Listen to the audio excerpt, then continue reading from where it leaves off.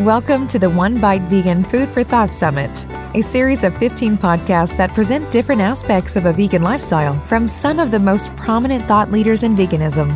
Perhaps you want to learn how to be a better advocate for animals. Maybe you want to feel confident about raising your family on a plant-based diet. Proudly sponsored by Veg Fund, the One Bite Vegan Food for Thought Summit's for you. Hello and welcome to the One Bite Vegan Summit. I'm your host, Emma Leticia, and in this episode we're chatting with best-selling author, podcaster, international speaker, and champion for compassion, Colleen Patrick-Goodrow. Colleen's made it her life's work to empower people to reflect their deepest values in their everyday choices, and she emphasizes the fact that being vegan is a means to an end rather than an end in itself. In her latest book, Colleen guides readers on how to stay vegan when it seems like the rest of the world wants you to go back to eating meat, eggs, and dairy. So if you've been facing a few struggles so far on your vegan journey, stay tuned because I know for sure Colleen's got a few pearls of wisdom to share with us. Hi, Colleen. Thank you so much for speaking with us and joining us today. Thanks, Emma. Good to be with you. Right, so we've only got half an hour, so I'm going to get stuck right in because I know that you've got a lot of great information to share with us.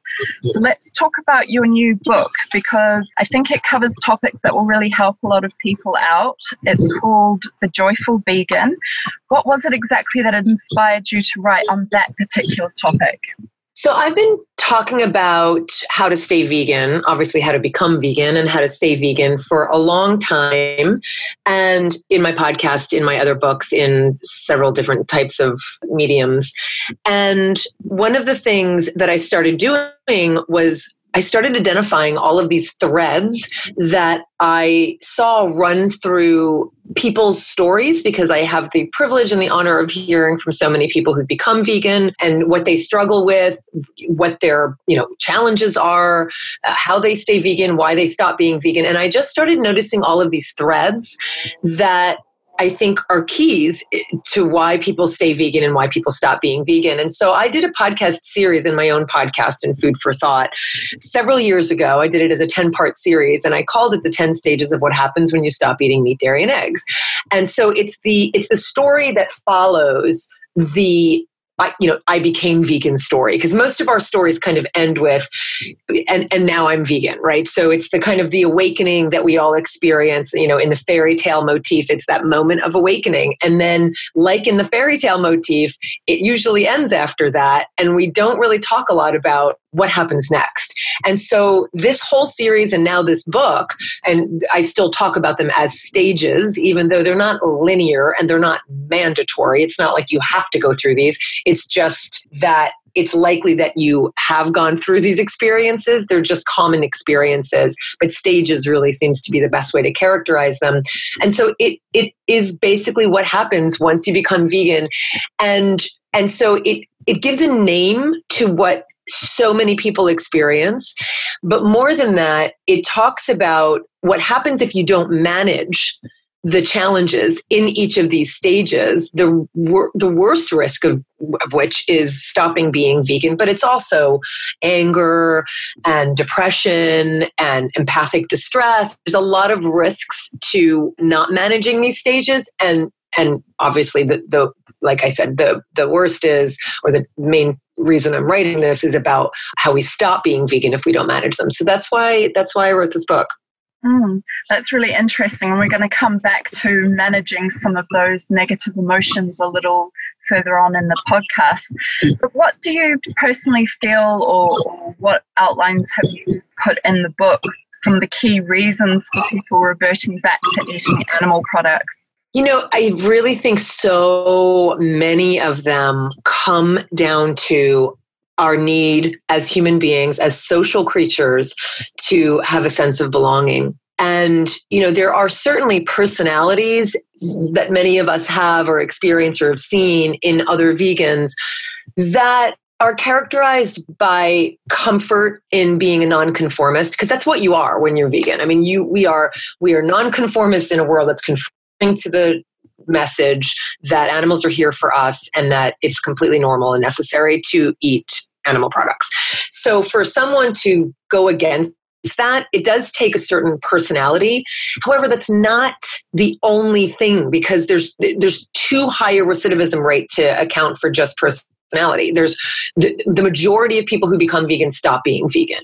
And so if it were just people who were comfortable, not conforming to the status quo, we have a lot better time, I think. So it's not enough to just have a personality that can buck the status quo. But related to that, I think really the thread that runs through so many of these stages is our need to belong, and our need to feel part of a community, and our need to feel not like a freak for just not wanting to hurt animals.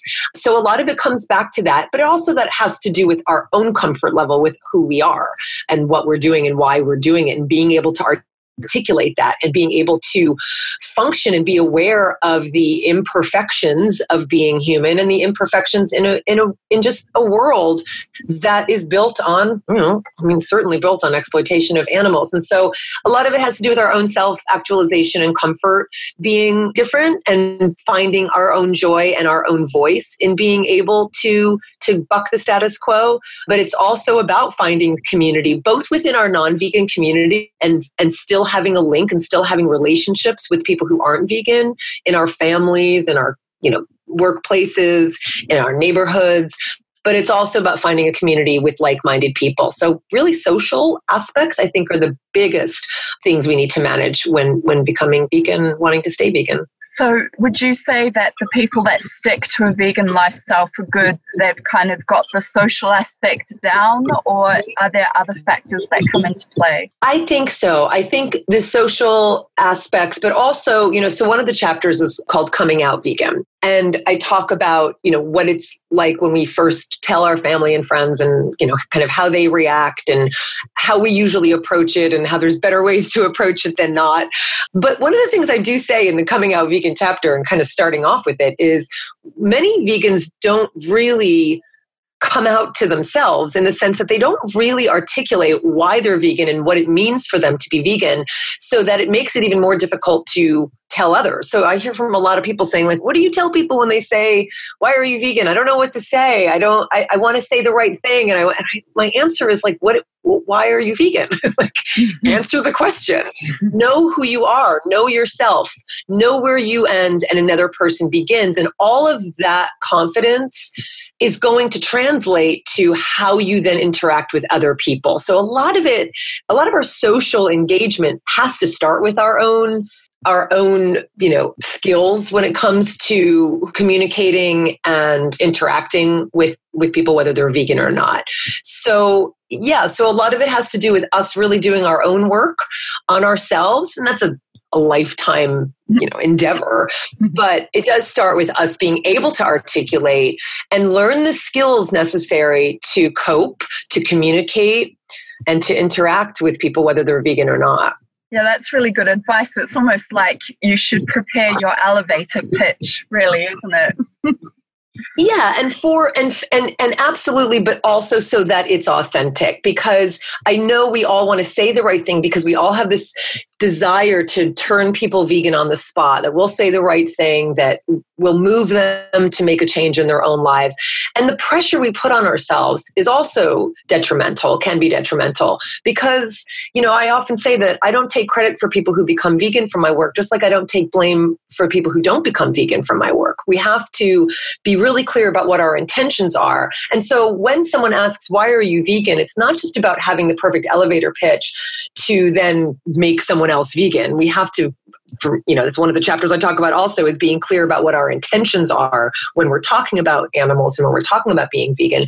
But really, the thing that's going to connect people the most to our answer is the authentic answer, speaking from our heart, not trying to convince someone, not having an agenda when we're answering that question, but being very honest and very authentic. And that's going to resonate with people and ourselves more than any desire to say the right thing or quote the right statistics or try to convert someone. Does that make sense? Yeah. No, that makes a lot of sense. And I think, when you first go vegan, you kind of feel like the blindfold's been taken off and you have this urgent desire to convert the whole world. So I think that's really great advice for all new vegans, and maybe even some of us that are still trying to go and convert everyone else as well. So we talked a little bit about some of the social pressures. And we often hear a lot, if you're in a relationship and your partner isn't vegan, and that can be a challenge. What's your best advice for those people that are struggling with external pressures to drop their vegan diet? Well, yeah. So I talk about that in a couple chapters, especially on the chapter where I talk about identity, because one of the things that happens is it appears, so as you said, we become so consumed by this. It becomes such a huge part of our identities. It becomes a huge part of our consciousness and our lives. And it's everything we think about. And so we're looking through that lens, and we kind of expect everybody else to look through that lens as well. So some of it is, again, really understanding who we are and not seeing our vegan identity as competing with our other identities, because that's also going to play into disruption and conflict within those existing relationships, whether it's a romantic partner or our parents or our, colleagues or coworkers. And so a lot of it has to do with us being, again, very confident that our being vegan is not a new identity that competes with our other identities, other relationships, as a mother, as a wife, as a husband, as a daughter, son, parent, whatever. It's that it actually is a manifestation of who we really are, and that it should enhance those relationships. So a lot of it has to do with the lens through which we're looking, and not looking at the people who are not vegan as this, kind of monolithic, person, right? Because we don't want to be generalized. We don't want people to generalize who we are as vegans. And we need to be careful that we're not generalizing someone else who's not vegan, because we can easily slip into the trap that says, well, they're not vegan, and so therefore they don't care. They're not vegan and they're not compassionate. They're not vegan, and so they're just, whatever. They don't care about their health. They don't care about the animals, whatever narrative we tell ourselves. We need to step back and realize that they're on their own journey. We all inspire each other. That's why we're in relationship with one another. And being honest, being open, being unattached, but also just we need to allow that unfolding to take place. Often when we go to our friends and family right away and we get resistance from them, some of it is because we go to them with so much passion and so much enthusiasm, which don't quelch. I'm not saying that we should quell that, but we don't realize that we've been thinking about it for weeks or months by the time we do talk to our family. And then they respond like, where did this come from? This is out of the blue. And they respond with defensiveness or just ignorance or unawareness. And so we have to remember that they haven't been thinking about this the way we have. So having some compassion for them, having some patience, because no matter how defensive or unkind someone is, it's still not ours to control. The only thing we can control is how we interact with the people we do and how we respond to their defensiveness or their unkindness. It still comes back to us. Even though we live in a world where there's resistance to veganism, it's still about how we respond to it rather than expecting them to do anything different. No, that's really good advice. It's so important for us to remember, I remember my own vegan journey. I was researching, I felt like I was going down a rabbit hole, and there was so much that I was learning every day.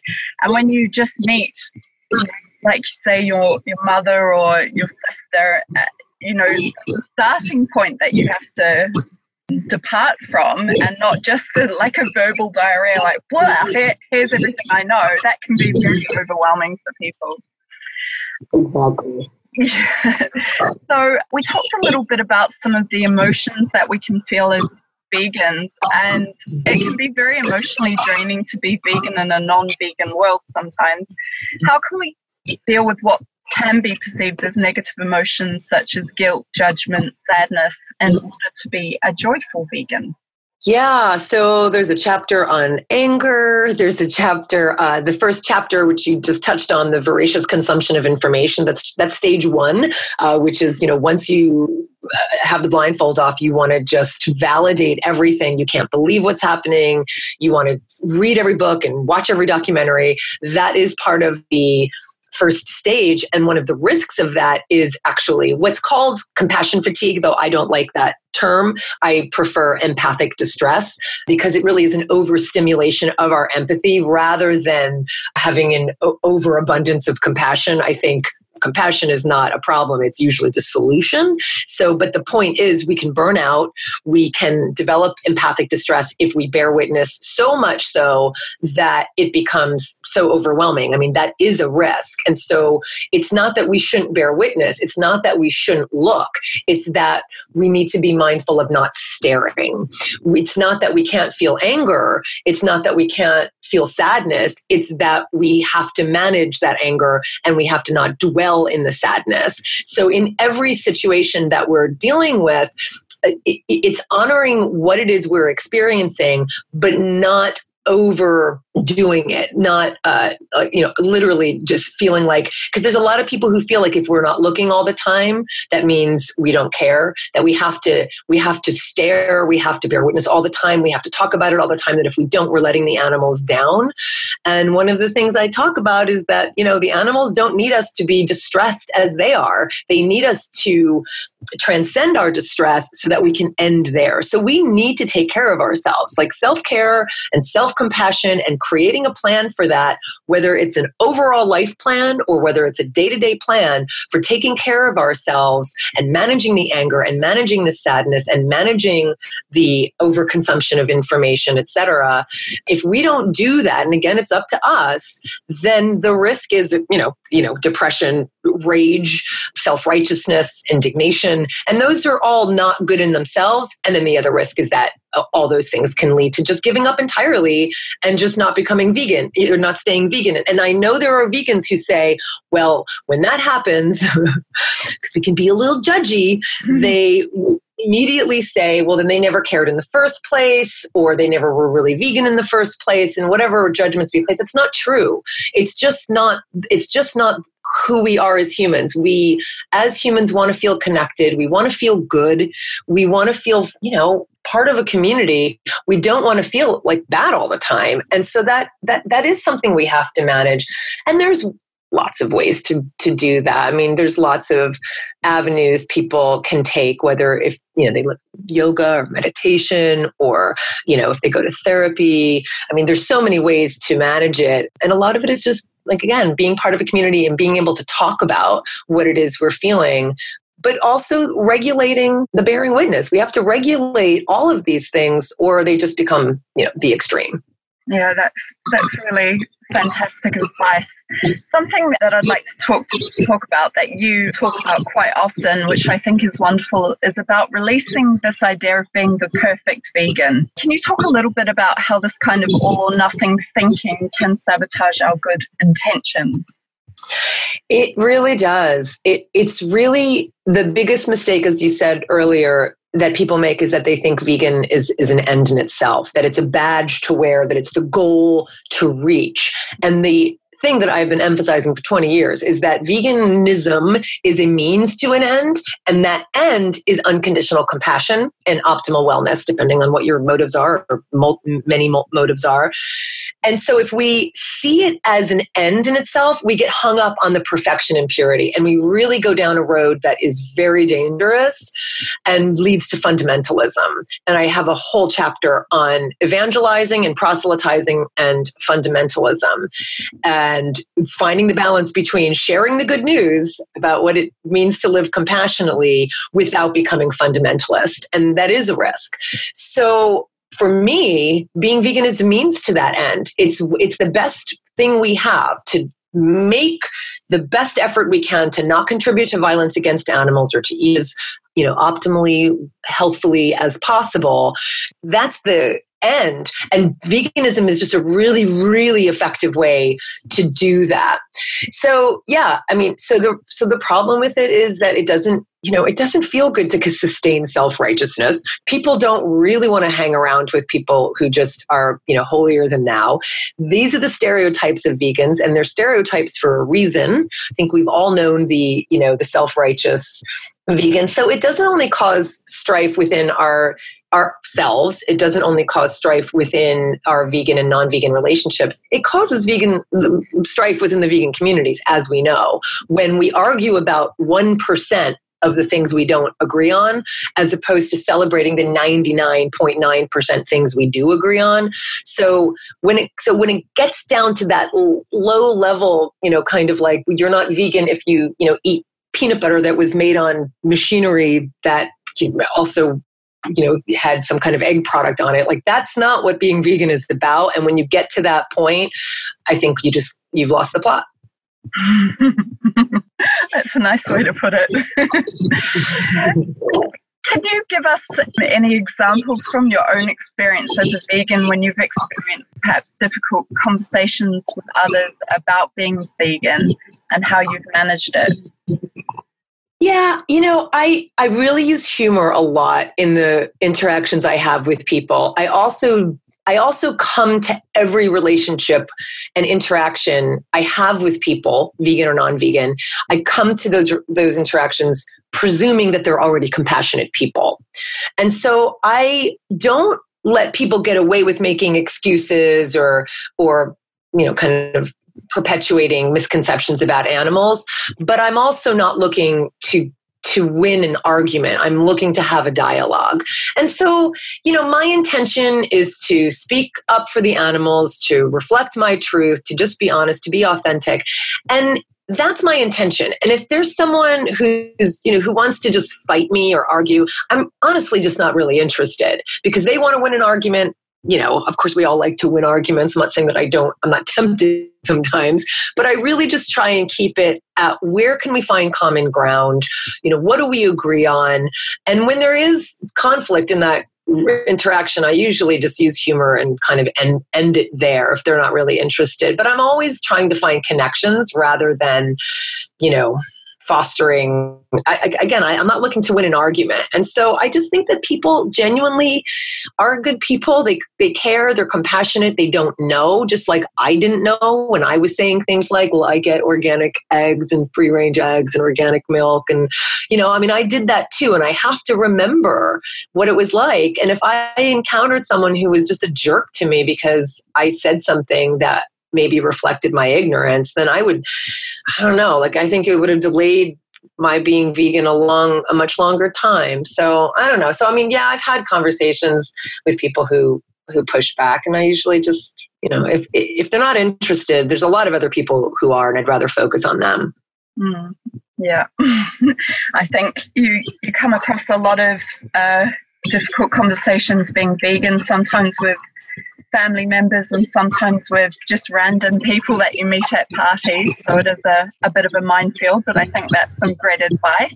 I think for sure, Emma, I think families are the hardest, and that stuff, because stuff from the past can come up, and expectations and disappointment and, family history and, family, cultural issues. Yeah. There's so many things that get tradition. That's stuff that has to be navigated, I think in the same way, again, in being authentic and honest and being unattached and really understanding where they're coming from and being patient and kind, because to be honest, any resistance that I've ever seen family members have with people that I've heard from in my experience, they do come around eventually, especially if we kind of create the space for that to happen. It's not to say that there's not going to be conflict or arguments, but honestly, I really just see families come around after some time.